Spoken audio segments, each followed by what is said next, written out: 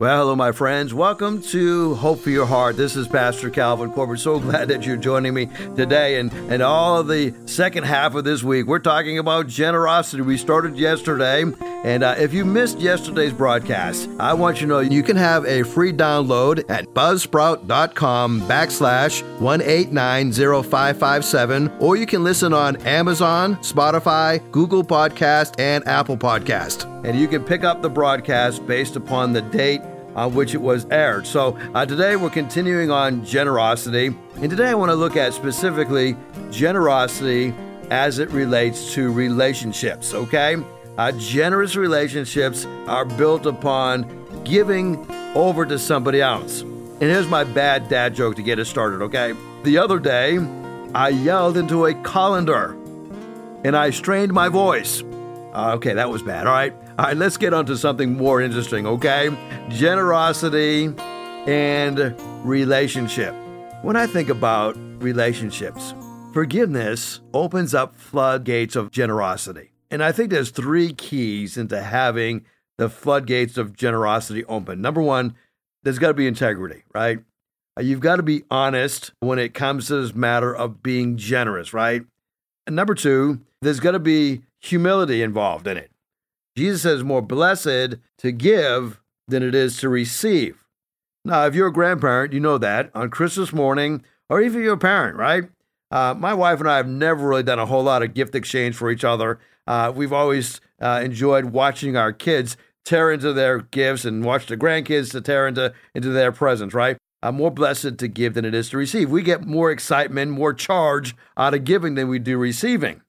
So there's got to be generosity involved. So integrity, humility, and generosity.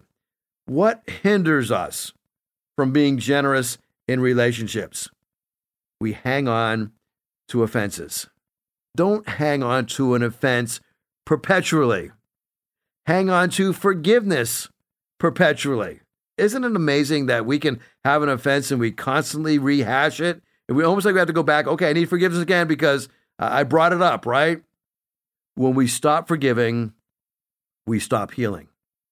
When we start forgiving, we start healing. When we keep forgiving, we keep on healing. So don't hang on to offenses. You know, I was heartbroken this past week. I went back to visit a church that I was part of many years ago. And this church just celebrated their 35th anniversary. And so I went back to see some old friends. And one of the things that kind of was a sad part of the weekend is some of the people that I knew and loved were not there. And so I asked about these people. I said, well, what about so-and-so? And I heard a couple of stories of those who had been hurt and just stopped coming, and they're hanging on to bitterness. Even close family members hanging on to bitterness, hanging on to an offense perpetually. Now, maybe you're listening to me today and you're hanging on to something and you refuse to let it go. You know, you are living in sin. You are not nearly as godly or spiritual as you think you are. You are not spiritual by hanging on to an offense. Spirit-filled people are quick to release an offense. If you're hanging on to an offense, you're in essence saying, I am an immature believer, and I don't care how many times you go to church. You can be there every time the doors are open. If you're hanging on to bitterness and you're hanging on to resentment, you're an immature believer. You haven't learned to grow up. You say, well, you don't know what somebody's done to me. I don't need to know what somebody's done to you, because whatever they've done to you, you should forgive. You see, when we nurse and rehearse an offense, it doesn't get smaller. It gets bigger. I ran into a lady who was actually one of the Hatfields in the Hatfield and McCoys. She was the secretary at the previous church where I served. It was so good to see her. She's an amazing woman. She's now in her 80s. But she tells me about the family history in the Hatfields and McCoys, and they're not even sure what the major conflict was. Some people think it was over a stolen pig. We're not sure what the conflict was. Nobody knows for sure exactly what it was, but because they kept nursing and rehearsing, that feud has gone on, and now it is the notorious feud of the Hatfields and McCoys. But did you really want to live that way? Do you want to get to the end of your life and people say of you, man, you lived in unforgiveness? So when we think about generosity in relationships, we must Remember, undeserved forgiveness is perpetual. We're in Luke chapter 17. Let's look at verses 3 and 4. Now, notice the word is not unconditional, it's undeserved. Undeserved forgiveness. Jesus says, Luke 17:3, so watch yourselves. If your brother sins, rebuke him, and if he repents, forgive him. Let's stop right there, right? Why does Jesus say, watch yourselves? Because when somebody sins against you, there is this propensity for you to become bitter. So Jesus says, you better watch it, right? Because if somebody has done something against you, the offense is not the issue. The issue is how you will respond to that offense. You can't help but from time to time being offended by somebody. I think about marriage. I don't know how many times I have offended my wife. I can tell you it's been not just one or two times. You know what? She's offended me as well. So Jesus says, watch yourselves. If your brother sins, rebuke him. If he repents, forgive him. If he sins against you 7 times in a day, and 7 times comes back to you and says, I repent, forgive him. Now, that phrase, watch yourselves, is a phrase given to the one who is called upon to repeatedly forgive. Now, if you have living in bitterness and unforgiveness right now, you have got to the point you said, I'm not forgiven anymore. You see, it's easy to become bitter when you have to forgive somebody. It's easy to become holier than thou. It's easy to become complacent or emotionally distant. It's easy to shut down when you have to repeatedly forgive. Many give up, many run away, many shut down. Relationships can break down and break apart when one party says, I'm over it. I'm tired of forgiving you. This relationship is over. That's why forgiveness is not unconditional. And that Jesus says the erring one must be rebuked. It says rebuke him. In other words, the offense must be clearly defined. It can't be hearsay. It can't be secondhand. It can't be somebody else's offense. To rebuke or to reprimand means to strongly warn. Be careful that before you rebuke, you've got the facts straight, and that what you are confronting is truly a rebukable offense. How do I know something is a rebukable offense? If I can't explain it, I can't prove it, but I know it, I feel it, that person is guilty, that is not a rebukable offense.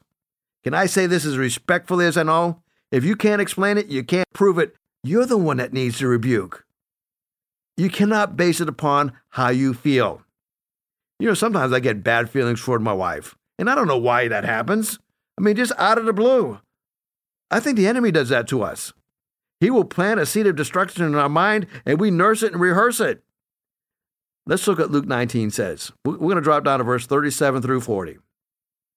And when he was come nigh, even now at the descent of the Mount of Olives, the whole multitude of the disciples began to rejoice and began to praise God with a loud voice for all the mighty works that they had seen, saying, Blessed be the King that cometh in the name of the Lord. Peace in heaven, glory to God in the highest. But then we learn, some of the Pharisees among the multitude said unto him, Master, rebuke your disciples. And he answered and said unto them, I tell you that if those should hold their peace, the stones would immediately begin to cry out. Now, we normally think of rebuke in a negative sense. Proverbs 27, verses 5 to 6 says, Better is open rebuke than hidden love. Wounds from a friend can be trusted, but an enemy multiplies kisses, right? So Paul instructs Titus, as an overseer of the church, to speak, to exhort, to rebuke with all authority, implying that all 3 activities are of equal importance. Speak, exhort, rebuke. We know we should always encourage each other. We should speak the truth. But how do we know when to rebuke another believer? We rebuke another believer when a brother or a sister sins against me, offends me. Matthew 18. Look at verse 15. If your brother sins against you, got to be sinning against you. Not, I think he did this, or not somebody told me he did it. It's a direct sin against you. I think so many people are walking around with bitterness is because they are fighting an offense that is not a real bona fide sin. They get their feelings hurt. So many times this happens in church, right? The church makes the decision. It's not a sinful issue. It's a difference of opinion. And because things didn't go your way, you come up with an offense, and it's not a sin. If it were a sin, you would confront it. If you don't have the courage to confront a sin, maybe nobody has sinned against you. If your brother sins against you, go and confront him privately. Now, if he listens to you, you have won your brother over. But if he will not listen to you, take one or two others, saying that every matter may be established by the testimony of 2 or 3 witnesses. So when we look at what Jesus is talking about here, we're to bear with one another. We're to confront those who sin against us. Colossians 3:13. Bear with each other and forgive one another. If any one of you has a grievance against someone, forgive as the Lord forgave you. So when we stop forgiving, we stop loving. To say I won't forgive is to really say, I don't love you anymore. So the first generosity in relationship is giving undeserved forgiveness that is perpetual, right? That is ongoing. Number 2, I am to give undeniable faith that is fanatical, right? Look at Luke 17, verses 5 and 6. The apostles said to the Lord, increase our faith. The Lord said that if you have the faith of the grain of a mustard seed, and you say to that mulberry tree, be uprooted and planted in the sea, it will obey you. All right, generosity increases our faith. Generosity that is increasing always leads to a generous increase of forgiveness. Now, if you're going to be a generous forgiver, it's going to take a lot of faith. You see, when our faith begins to diminish, our capacity to forgive also begins to diminish. As our faith increases, we have the ability to have an increase in forgiveness. You are offering a gift to somebody, Jesus says, and that gift is not going to be well received. One of the reasons it's hard for any of us to accept forgiveness is because in order to receive forgiveness, I must admit to a trespass. So Jesus says, if you have the faith like a grain of a mustard seed, you can say to this mulberry tree, be uprooted, planted in the sea, and it will obey you. Now, by referring to a tiny mustard seed, after being asked about increased faith, he deflects our attention away from the quantity of the faith, and he directs it to the object of the faith. You see, rehearsing anger, rehearsing hurt creates a bad habit, in that we begin to focus in the wrong direction. When we are constantly rehearsing hurt, we are focusing on ourselves. I rehearse thinking about me, how bad I have it, and how unfair my life has become. We rehearse the things that we want to get good at. Our worship team has rehearsal on Thursday evening, and throughout the week, I actually rehearse my sermon. I do that, our worship team does that, so that when we get to church on Sunday, we are well rehearsed. And it almost becomes second nature what we're offering in our worship. Now, anger is something that we don't want to rehearse. We don't want to become good at being angry. We don't become good at being the victim. So instead, we rehearse God's grace that produces forgiveness. Your faith will grow. It will never rot if you do these 3 things. I'm going to spell out the word rot for you, okay? If you want your faith to constantly grow and never to rot, letter R, read the word. Romans 10:17. So then, faith comes by hearing, and hearing by the word of God. So that's hearing the good news about Christ. We are saved when we are obedient to the good news about Christ. Our faith grows as we hear and as we read the word.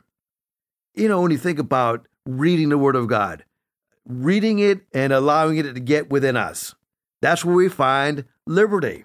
That's where we find freedom. The liberty with wherein Christ has made us free. See, this liberty makes us free to heaven's character, to the Bible.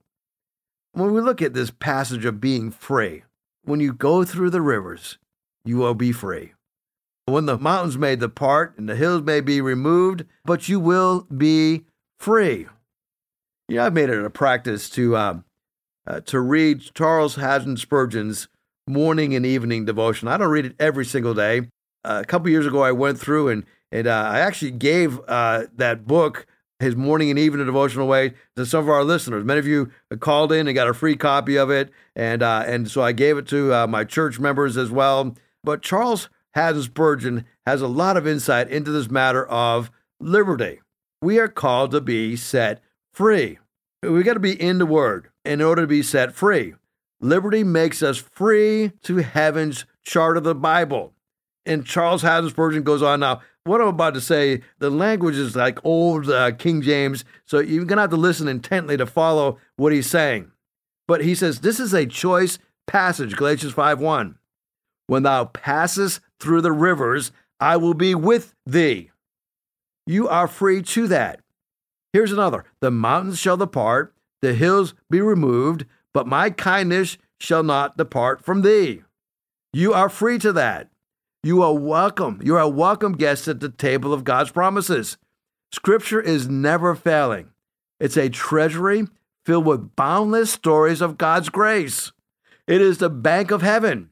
You may draw from it as much as you please without let or hindrance. That means you're never going to exhaust the grace that God has for us.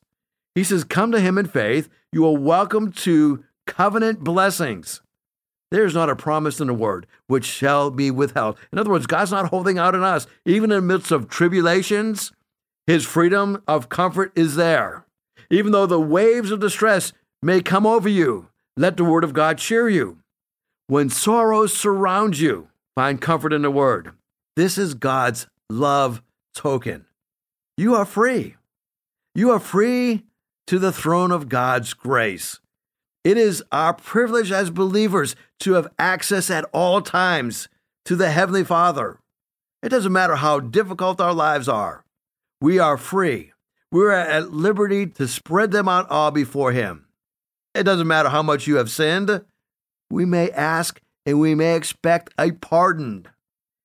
As we think about God's throne at all times, in the darkest hours of the midnight, or in the noontime with the burning heat, we as believers in Christ have a wonderful privilege, and that is to go before God's throne, all made accessible through the Word of God. So that's letter R. Read the Word. You will never rot. Letter O would be if you obey the Word. James 1:22. But be doers of the Word, not hearers only, deceiving yourselves. You see, the area of deception in our lives always revolves around the areas of disobedience in our lives. I was talking to one of my family members just very recently, and this family member has kind of gone off in the wrong track. And I'm trying to get this family member to turn around, and they don't seem to be getting it, right? And I said, well, you have burned your bridges with the family. And this person doesn't seem to understand how this has happened or why this has happened. And I finally says, you have hurt a lot of people that love you in the family. And when I said that, this person began to tear up. All of a sudden, it hit them, the fact that they had hurt many members of the family by their destructive behavior, by their selfish maneuvers. James tells us to be doers of the word and not hearers only, deceiving yourselves. You see, up to that point, that family member heard a lot, but wasn't a doer of the word. When he became a doer of the word, he realized how much he was deceived. He had no idea how much he was hurting others because he was so consumed with his own selfish ambitions. In Genesis chapter 26, we see a promise that is given. It's a promise that is given to Abraham and his descendants. And God says, I will make your descendants as numerous as the stars in the sky, and I will give them all these lands.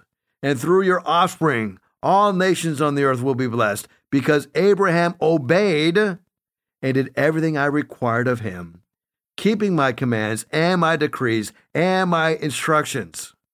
Oh, my friend, don't just be a hearer of the word. Obey the word. Oh, yes, God entered into a covenant relationship with Abraham, making a promise that the descendants would be as numerous as the stars in the sky. But Abraham had an obligation to obey God in everything that God required of him. It says that he kept the commandments, kept the decrees, and kept God's instructions. Now, that doesn't mean he was perfect, but it means that the bent of Abraham's life, the overall direction of Abraham's life, although he failed the Lord many times, overall, he did what the Lord commanded of him. That was the pattern of his life. So, when you look at your life today, don't just hear the right things to do, because you deceive yourselves. You actually must do it. Well, I want you to join me tomorrow. I'm going to give you one third point here, and then I'm going to ask you to join me tomorrow. But when we look at the letter T, we're spelling out rot. We got to read the word. We got to obey the word. And letter T, we've got to test the word. Now, I have searched scriptures all over to see what this means. Nowhere in scripture did I ever find a passage that tells us we should test God. Now, I see a lot of people putting God to the test. Now, there is one passage of scripture that we are told to test God, and it's one area of our lives. As a matter of fact, it's the one area that most people don't want to test God in. So if you are putting God to the test, I want to encourage you that you better be putting him to the test in this one particular area found in the book of Malachi, an Old Testament minor prophet, an amazing book. Test the word, Malachi 3, 9 through 11. Test me in this, says the Lord Almighty, and see if I not throw open the floodgates of heaven and pour out so much blessing that there will not be room enough for you to store it. So here Malachi says, okay, this is where you can test the Lord, and he's quoting what the Lord says. It isn't a matter of giving, specifically in a matter of tithing, that we can test the Lord in that we give our tenth to the Lord by giving to our church, and as a result of doing that, there's a promise that is given. God will throw open the floodgates of heaven and pour out so much blessing that you'll not have room enough to store it. I want you to know, I am a personal example of how the Lord blesses a life if you are generous in testing the Lord in giving. God has blessed me so far beyond what I deserve, and it's because of his faithfulness in responding to this promise. I know maybe you're going through a hard time. You said, man, I can't test the word. I can't obey the word. I can't even read the word. Well, would you take home this one verse? James 1, verses 2 and 3. James says, consider it pure joy, my brothers, my sisters, whenever you face trials of many kinds. In other words, you're going to go through some trials. They're going to be multifaceted. They're going to hit you from every angle imaginable, and even some things that you didn't imagine. Consider it joy. Why? Because you know that the testing of your faith produces perseverance, and perseverance produces hope, and hope develops your character. Oh, today, my friend, when the pressure is on you and you feel like throwing in the towel, would you look at the trial that you're going through as a joyful experience? Not that the trial is filled with joy, but that God is going to use that trial, many kinds of trials, to test you in your faith and give you that perseverance. You know, those who make great endeavors on this world have always been those who persevered. Keep on hanging in there, even when you feel like quitting. It's too early to quit. Don't you dare quit. Hang in there, my friend. And if I can pray for you, in these times of pressure in your life, shoot me a text message, 252-267-2365. Let me give you that number one more time, 252-267-2365. And I will pray that God will give you the strength to keep on pressing on. Thank you so much for joining me today. Join me for the final part of this message tomorrow. If you'd like to hear this broadcast again, you can have a free download at buzzsprout.com/1890557, or you can listen on Amazon, Spotify, Google Podcast, and Apple Podcast. Hickory Ridge Community Church is located at 3320 Battlefield Boulevard South in Chesapeake, Virginia. Sunday service times are 9 a.m. and 10:30 a.m. We'd love for you to join us. For more information, go to hrcc7.org. And remember, no matter what you're going through, in Jesus Christ there is always hope for your heart.